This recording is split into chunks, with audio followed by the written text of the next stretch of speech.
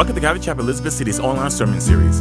Join us this week for Ephesians chapter 6, verses 1 through 4 with Pastor John King. Thank you, Pastor John. It's good to see your ears and hear your face this morning. You saw what I did there, didn't you? I saw what you did there, you wise guy. Just trying to break the ice because we're going to talk more about family stuff today. We're in the family of God today. And so we start chapter 6. You thought we were going to go back to chapter 4, didn't you? Oh no, he doesn't know what chapter he's in. Great, I'm never coming back. Now here we are in chapter 6, verses 1 through 4. As we begin to end our study in Ephesians, you and I, we've been focused on the command for you and I to be controlled or under the influence of the Holy Spirit, to be filled with the Spirit. Why? Because this enables us to walk in harmony with one another. You know, we talk about how we rub each other together, right?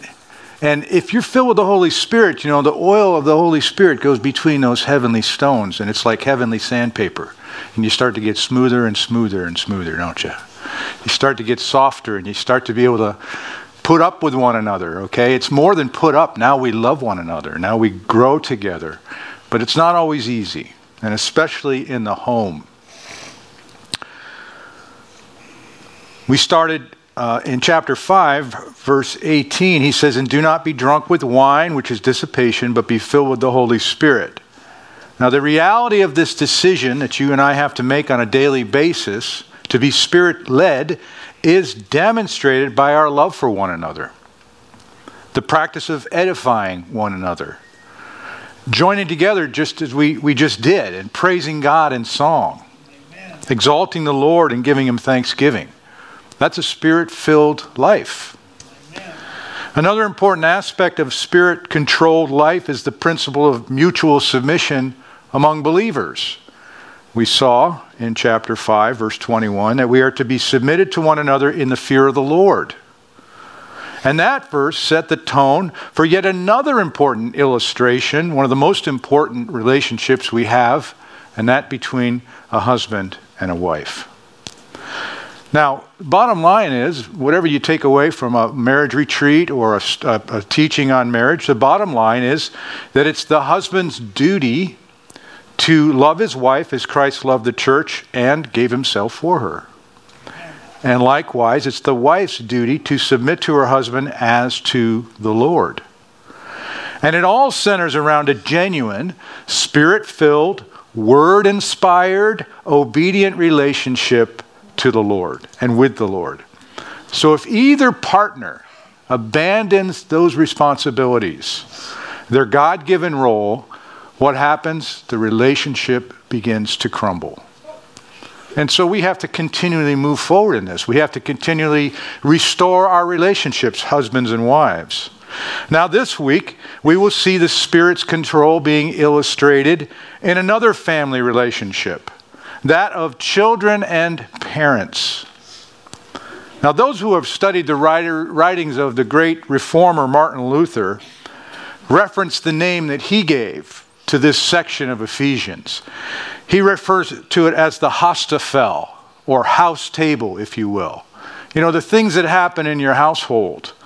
The place where, you know, you can't put on the mask, you can't put on the makeup, you can't comb your hair right. You know, everybody's going to see you for who you are.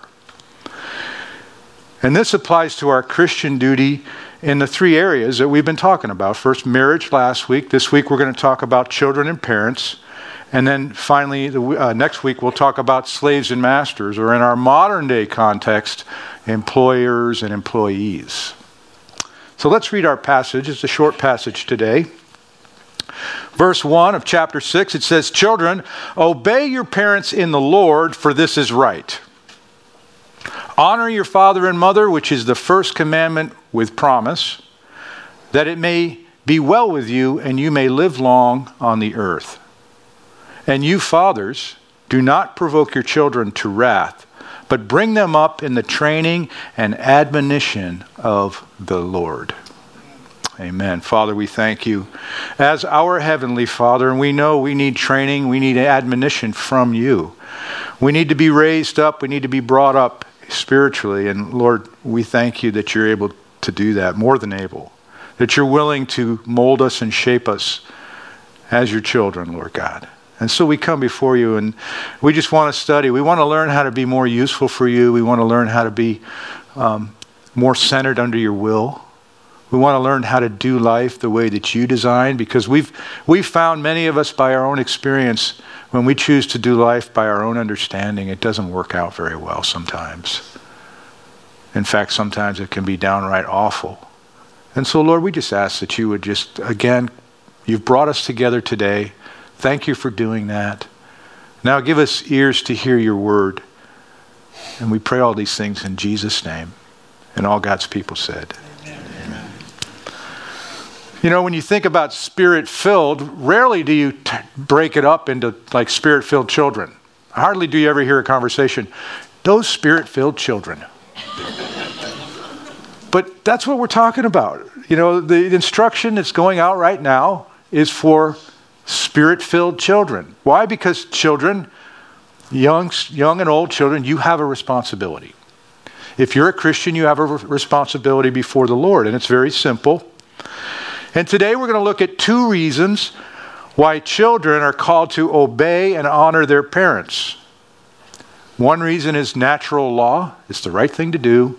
And the second reason is divine law. It's God's commandment. It's that simple. We start with verse 1, which is natural law. He says, children, obey your parents in the Lord. Now that word obey, like submit from last week, it can be a trigger word. It can be an abusive word if it's not used properly, which we don't intend to do, and God didn't intend to do.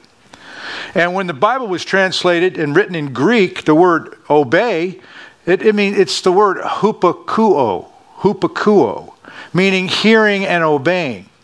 Now notice one thing, that Paul expected the children to hear his letter, whether that's in the local congregation as we have here today. Now, we've got a lot of our kids in kids' church, but we've got older children and young adults here with us too. And so again, as I said, this message is from Paul the Apostle through the inspiration of the Holy Spirit to you. But parents, we need to pay close attention to what God's saying. Children, the word is teknon, and it can be used as simply a daughter or a son. So in a very general sense, the word teknon can be used for a child of God. Anybody who is everybody's a child of somebody. Natural parents, but you're also, as a Christian, you're a child of God. And he says, so obey. Now the difference between hupakuo, obey, and last week's word hupatasso, submit, is that hupakuo is a very much stronger expression, okay? Why is that? Why is it a stronger expression than wives submit to your husbands? The reason is because the wife, to be subject to her husband, she does it on a voluntary basis. No husband has first of all, the ability or the right to force submission on his wife. A wife is submitting to her husband as to the Lord because she has devoted her life to Jesus Christ. So this is, again, for Christians, if you're not a Christian and you're hearing this message, this is probably blasphemy to your ears. But for a Christian, it's super important. But when we say hupakuo, obey, it's got a stronger context to it. It's more implicit. It's more absolute, if you will. Now, when I grew up, I spent a part of my youth under my grandfather's house. My grandfather, had a house, and we lived up in Massachusetts, and I had my mom and my dad and my 3 brothers, and I had an aunt and 4 of my cousins, and we all lived under one roof for a very short period of time. And oftentimes when my grandfather, they would go to Florida half a year in the winter time, but they'd come back in the summer. And oftentimes, so we could drive him crazy and send him back to Florida in the winter. But oftentimes, I want to say this respectfully, when obedience was questioned with a kind of a whiny, why do I have to do that? You know, the why thing. He would chide us. My grandfather was sort of somewhat of a dry comedian. And he would chide us with his own question. He's, why are you being a why guy? Instead of a wise guy, are you a why guy? Why you got to be a why guy? He'd play the game with us. But, what we're really talking about here is children. When we say obey your parents, what we're really saying, what Paul is really saying, what the word truly means is listen. When parents get frustrated, and you guys know this, okay? What's one of the most frequent things they say, often maybe with an elevated volume, okay? No, they won't say why. They will say, listen to me, out of frustration. And it's because, kids, you're not listening. And maybe you think, and parents realize this because, remember, us parents, we were once kids. Okay, we never want to forget that. And listening isn't simply hearing words go in one ear and out the other. One writer put it this way: the Greek word translated to obey is very helpful. Why? Because it comes from two words, under and to listen. So that it literally means to listen under. The idea is to listen with the intent to understand and to do it. Now, you maybe understand a little bit better why parents say, listen to me. And maybe parents, you'll come up with a new expression. Listen under to me. But I don't think so. I like what Pastor John Corson says. He describes the word hupakeo as to when a soldier is about to go into battle, and therefore he needs to listen very carefully to the instructions of his commander in order to prevent being in the wrong place at the wrong time, which can cost him his life. The scriptural command to obey one's parents doesn't call for a yeah kind of a response. No, it calls for one to obey them as if your life depended on it. It's football season. I don't need to tell you that. I won't talk about what happened last night, so we won't go any further with that particular topic. But somebody said, play a G chord, a G flat this morning.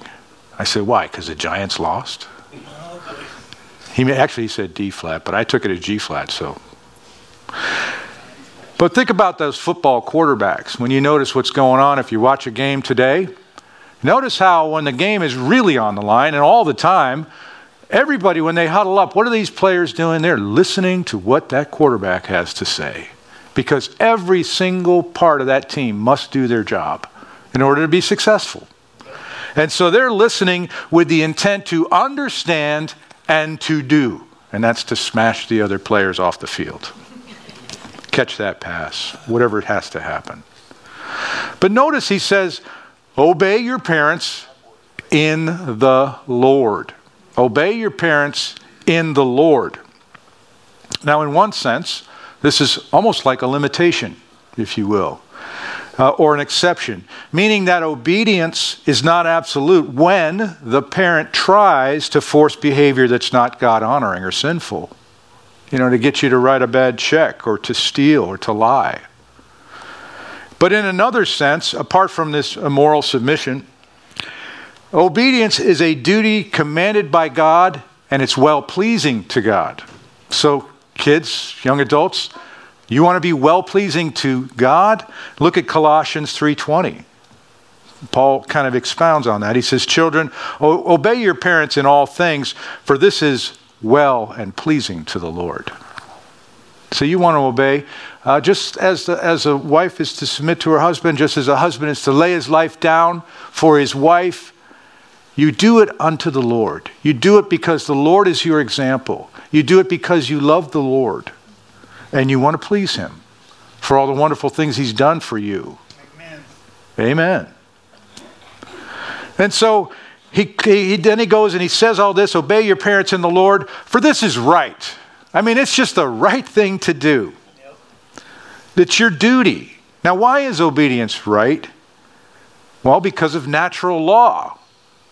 You know, sometimes people say, this is just the right thing to do, or it's just not the right thing to do. We often use the expression when referring, it's just the right thing to do or not the right thing to do, when we're talking about moral or ethical decisions that we're all faced with.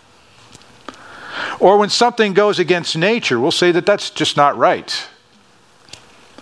We have plenty of cultural examples of things that are not right. Human sexuality, all the things that are happening within that area, that confused area. And a lot of the things that are happening outside of marriage, outside of what God designed for that activity, is just not right. It's just not right in a natural sense. Abortion, the taking of children who are human beings in the womb of a mother yet unborn and killing them for convenience, that's just not right. Amen. It's not right. Human trafficking, taking people and selling them for money to enslave them, is just not right. It goes against God's plan.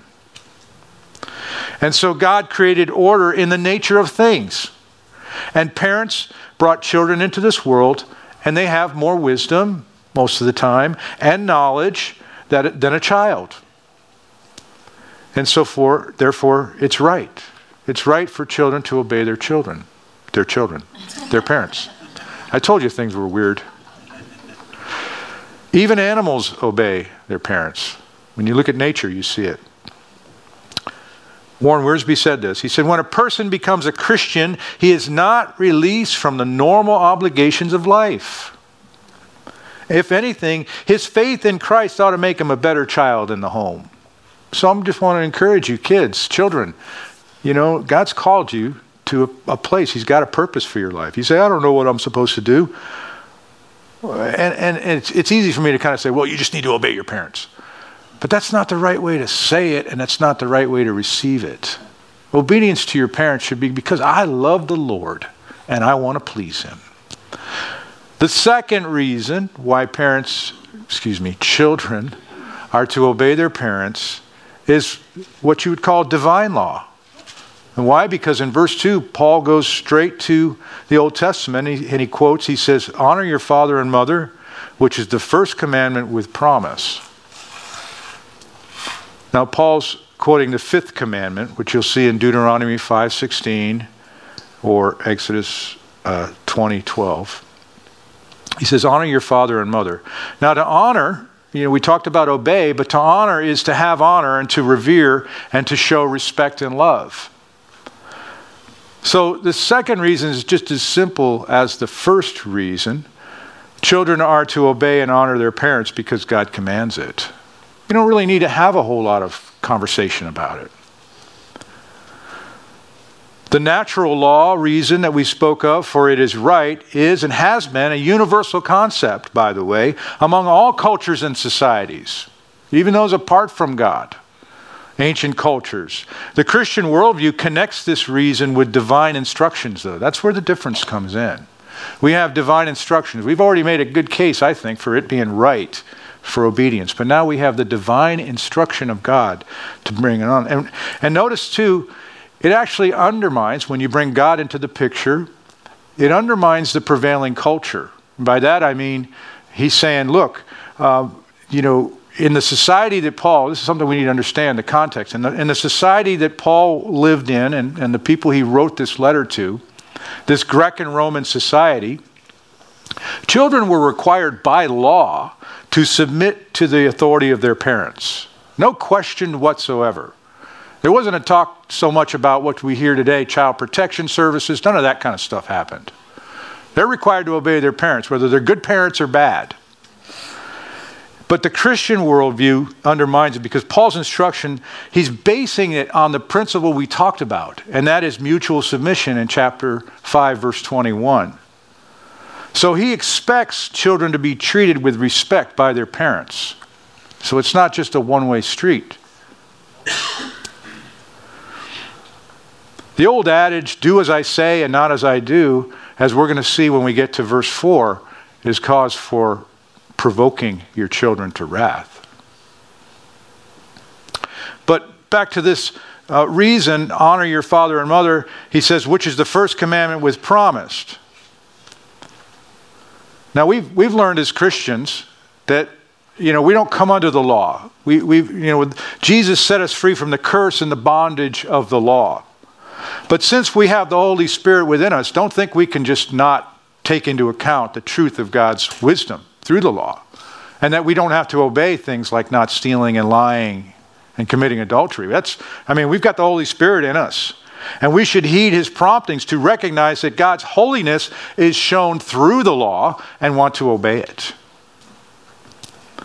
And so he says, it's a promise. Now, what is this word promise? Well, it's simply what it says. It's promised good or blessing. Now, should this promise be a motivation for obedience? Yes, but it's not the main reason. It's not something, hey, I'm going to get something out of this for being obedient to the Father. The main motivation is children are to obey their parents because it's right and God commands it. I've got a few scriptures here. We don't have slides for the four that I'm going to reference, but except for one, and I'll call it out. But we see examples of the importance of obedience in the Bible, all throughout the Bible. The Israelites to God. God said through Samuel the prophet, to obey is better than sacrifice.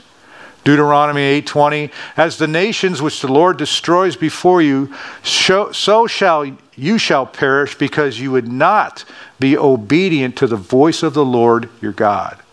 Well, God takes it very seriously. Jesus into the Father. Now, Jesus is our example, and Jesus was obedient to the Father. In John 5:30, he says, I can of myself do nothing. As I hear, I judge, and my judgment is righteous, because I do not seek my own will, but the will of the Father who sent me. And today, a passage that we are talking directly, children to parents. If you want to see Deuteronomy 21, verses 18 through 21, you can read it for yourself, just how seriously God was about obedience. He said, if a man has a stubborn and rebellious son who will not obey the voice of his father or the voice of his mother, remember, listen and obey. Listen and understand with the intent to do something. Then when they have chastened them and will not heed them, verse 19, then his father and his mother shall take hold of him and bring him out to the elders of his city, to the gate of his city. And they shall say to the elders of his city, this son of ours is stubborn and rebellious, and he will not obey our voice. He is a glutton and a drunkard. Then all the men of this city shall stone him to death with stones.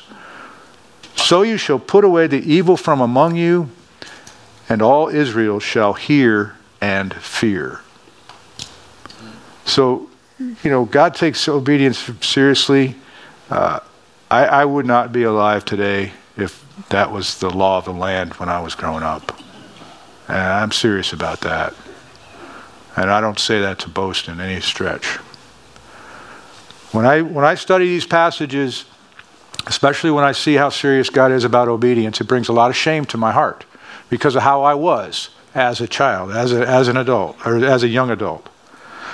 I thought I was the smartest person on earth. My parents didn't know anything.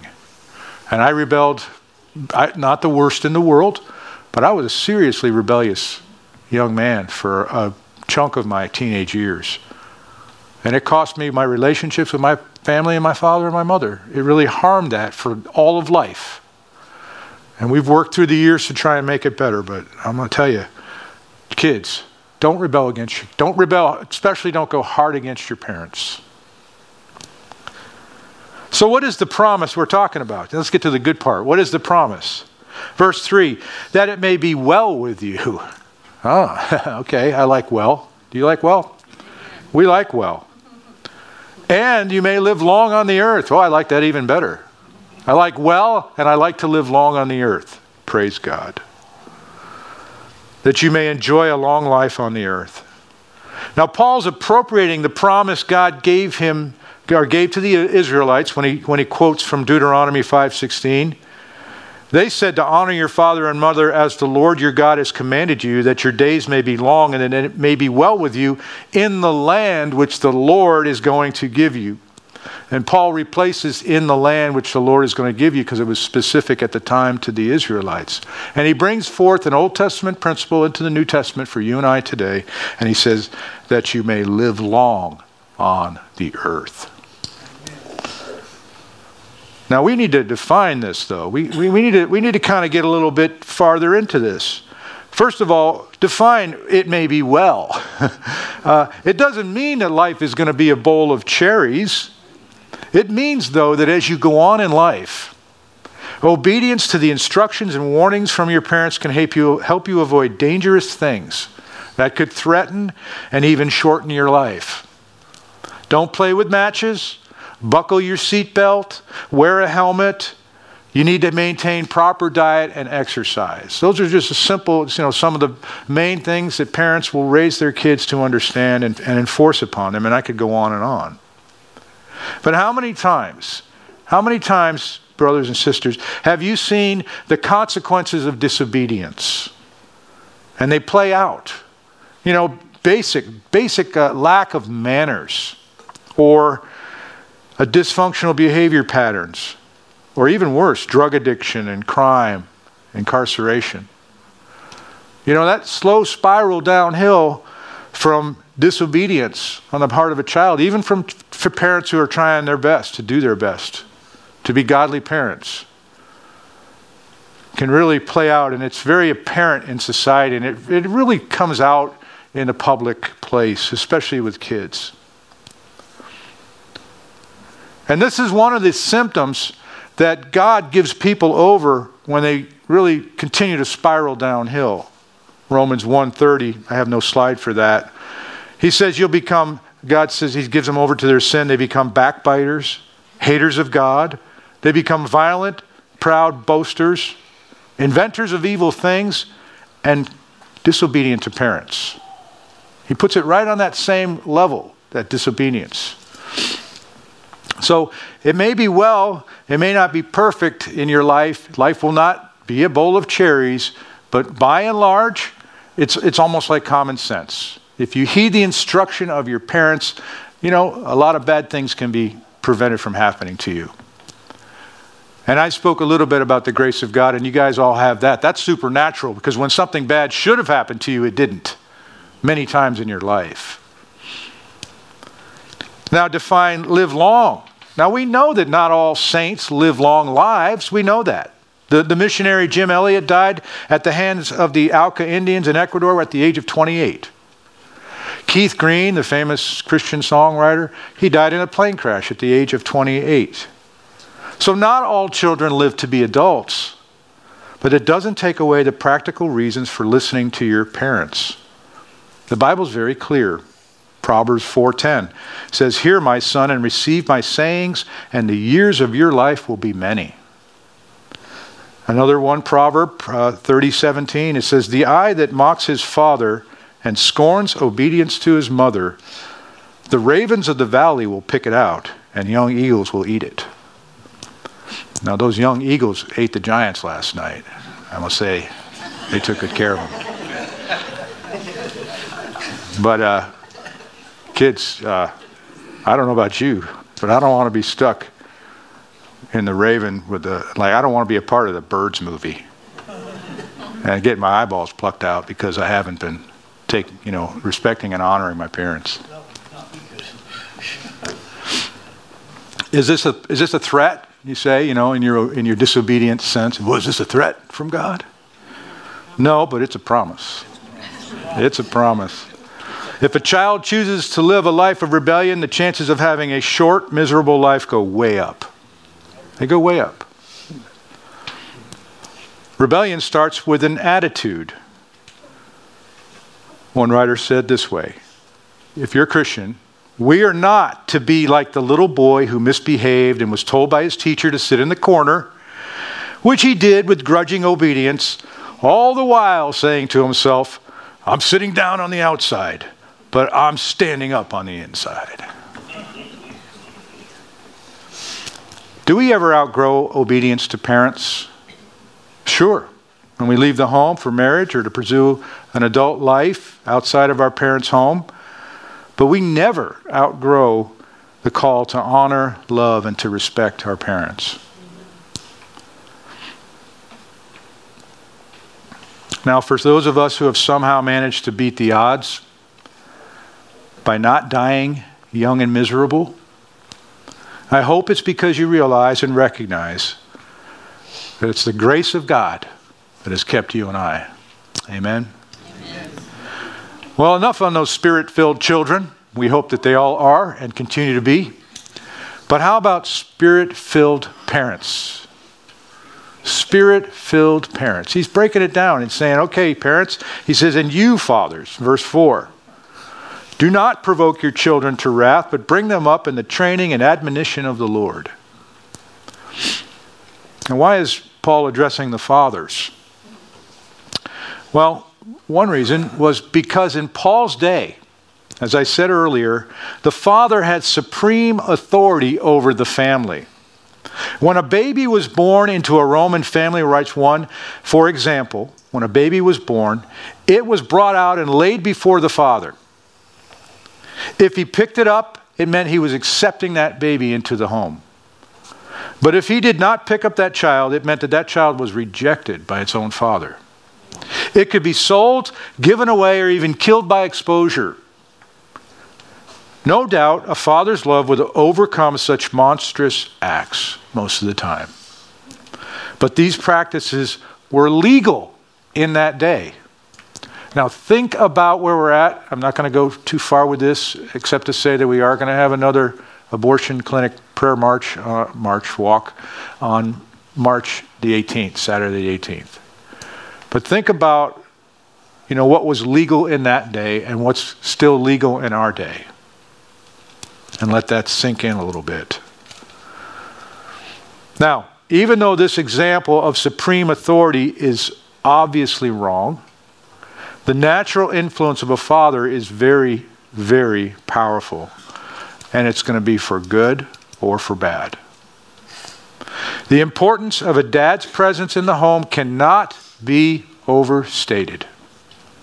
Our culture and society continues to show the tragic results with respect to violence, drugs, and every crime you can think of.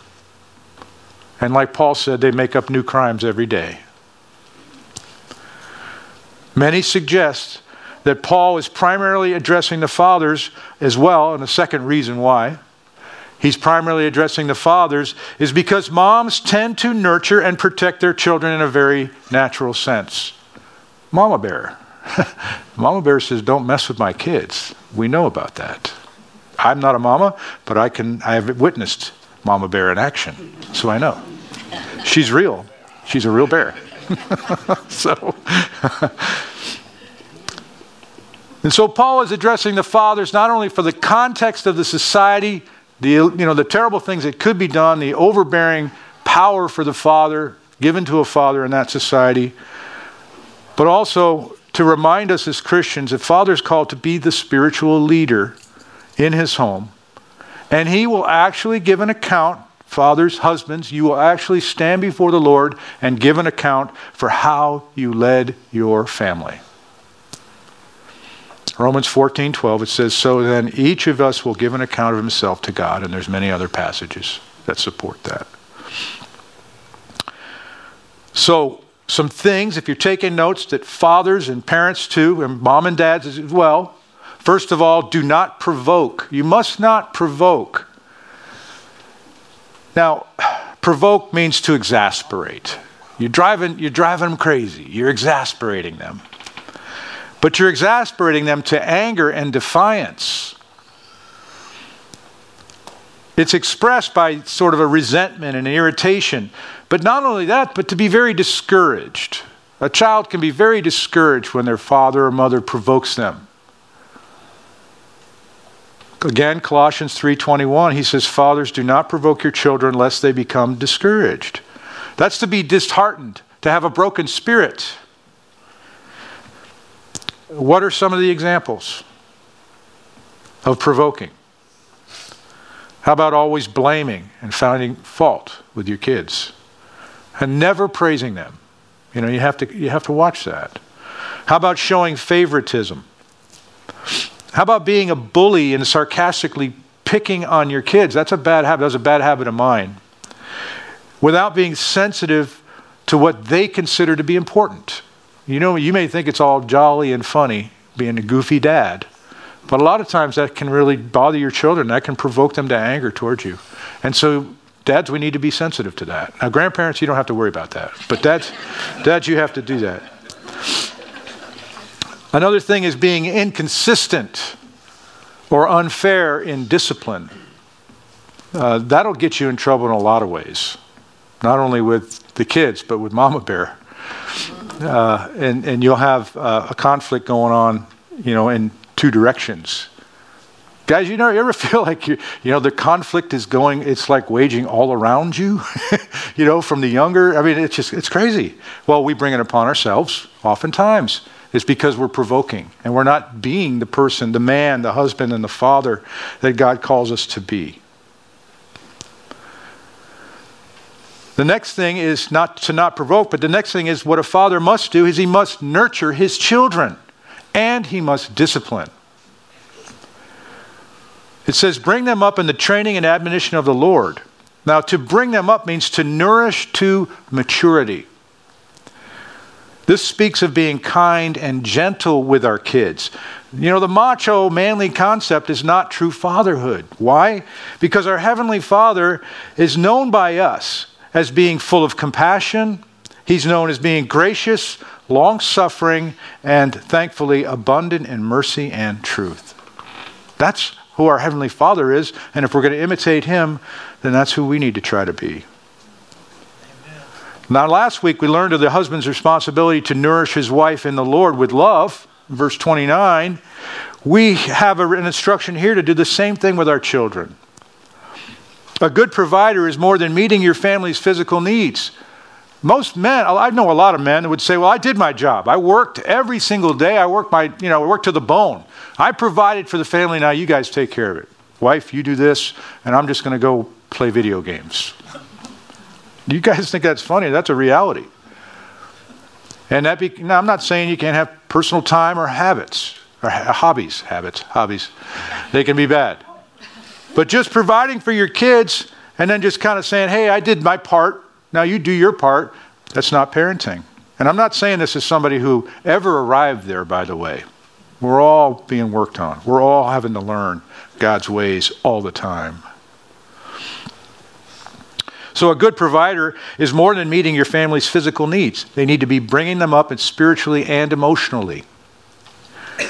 So he must not provoke, he must nurture his children, he must discipline, and training.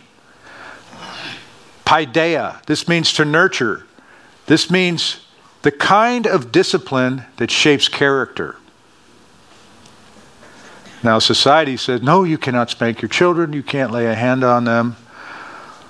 But Proverbs 13:24 says, he who spares his rod hates his son, but he who loves him disciplines him promptly.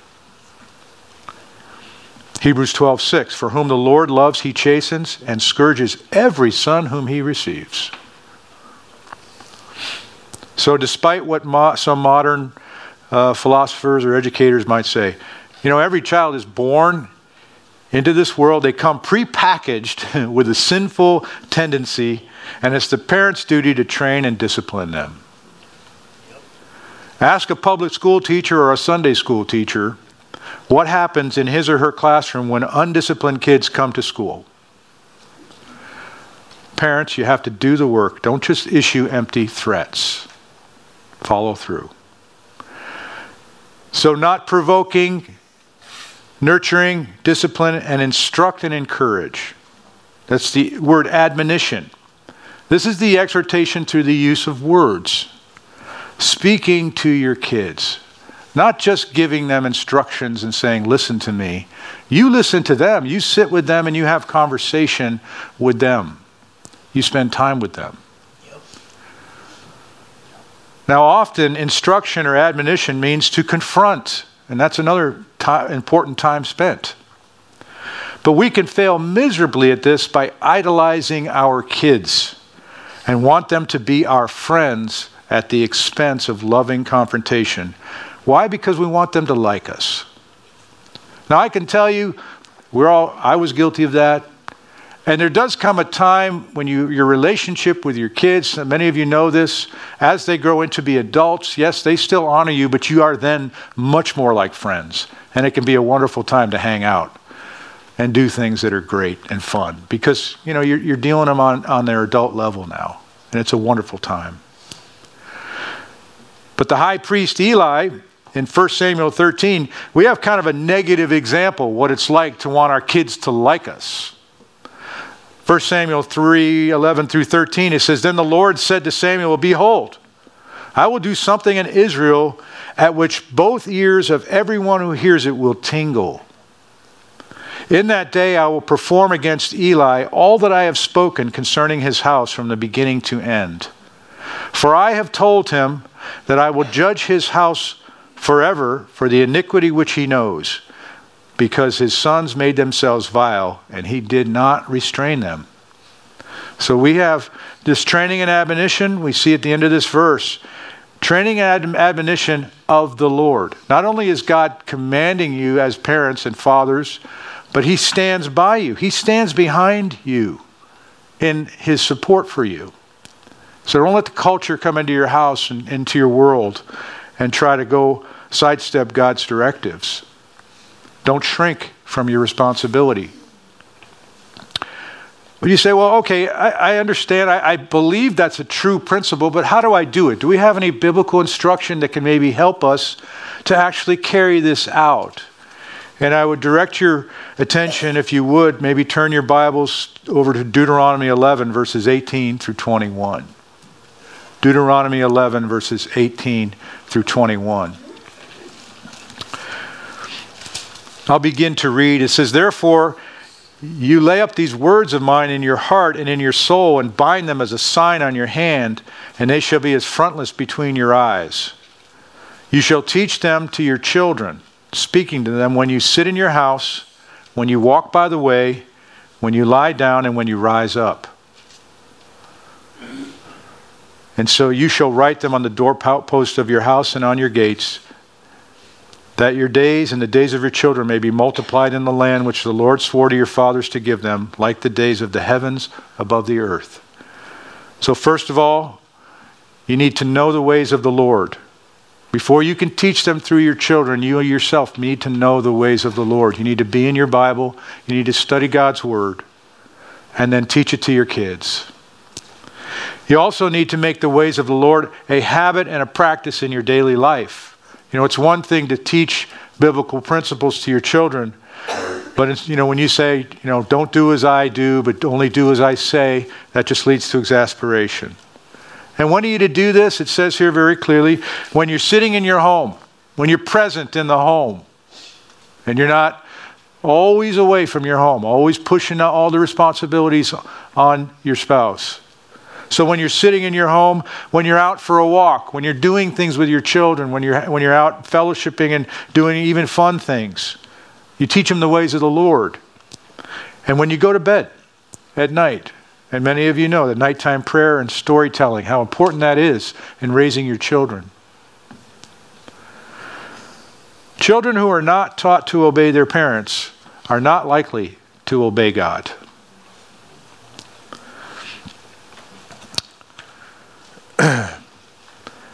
Somebody wrote this historical. We talk a lot about the time in 1962 when the Supreme Court came down with a ruling taking prayer out of schools. We've referred to that. Warren Wiersbe reminded me of this situation that was taking place in America at the time. It was before the digital age, and you had the cartoonists and the cartoons and TV and cartoonists. There was a famous cartoonist named Herbert Bloch.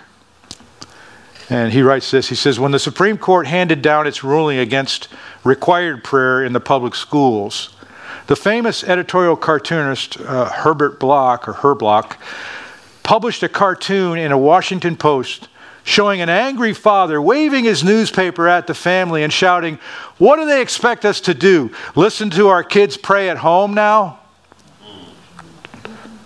The answer is yes. Home is the place where the children ought to learn about the Lord and the Christian life. And it's time, as he wrote, the Christian parents stop passing the buck. Stop passing the buck to Sunday school teachers and Christian day school teachers. Start nurturing your children. Amen? And we have, as we get ready to close today, we have a great example from Jesus. You know, the Bible doesn't say much about Jesus in his earliest days, of course, very little. And it's mainly about his ministry as an adult.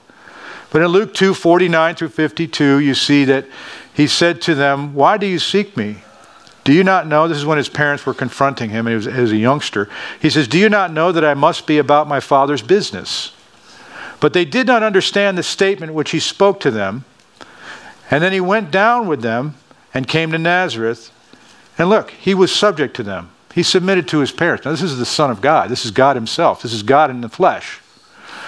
He's subject to himself, and his mother kept all these things in her heart. But notice in verse 52, what happened? Jesus increased in wisdom and stature and in the favor with God and men. So even our Lord and Savior had to grow under the instruction of his parents. So kids, if it's good enough for Jesus to obey his earthly parents, it's good enough for you. Amen? Now, why do we call ourselves a local fellowship of believers? And we know that because God has ordained his church to represent him to the world. Why do we have an annual marriage retreat that's coming up? Why do we seek to invest in the lives of our kids in our youth group? Because God ordained marriage and family. And so my exhortation to all of us today, but especially to parents and young adults that are here present, do the right thing. Honor and obey your parents because you desire and honor to honor God himself. And parents, raise your kids with solid discipline, clear verbal instruction, and with nourishing and tender hearts. Why? Because we all live to serve our King. Amen? Thank you for joining us today for Calvary Chapel, Elizabeth City's online sermon series. Join us next week as we continue through the Bible, book by book, verse by verse, line by line. God bless.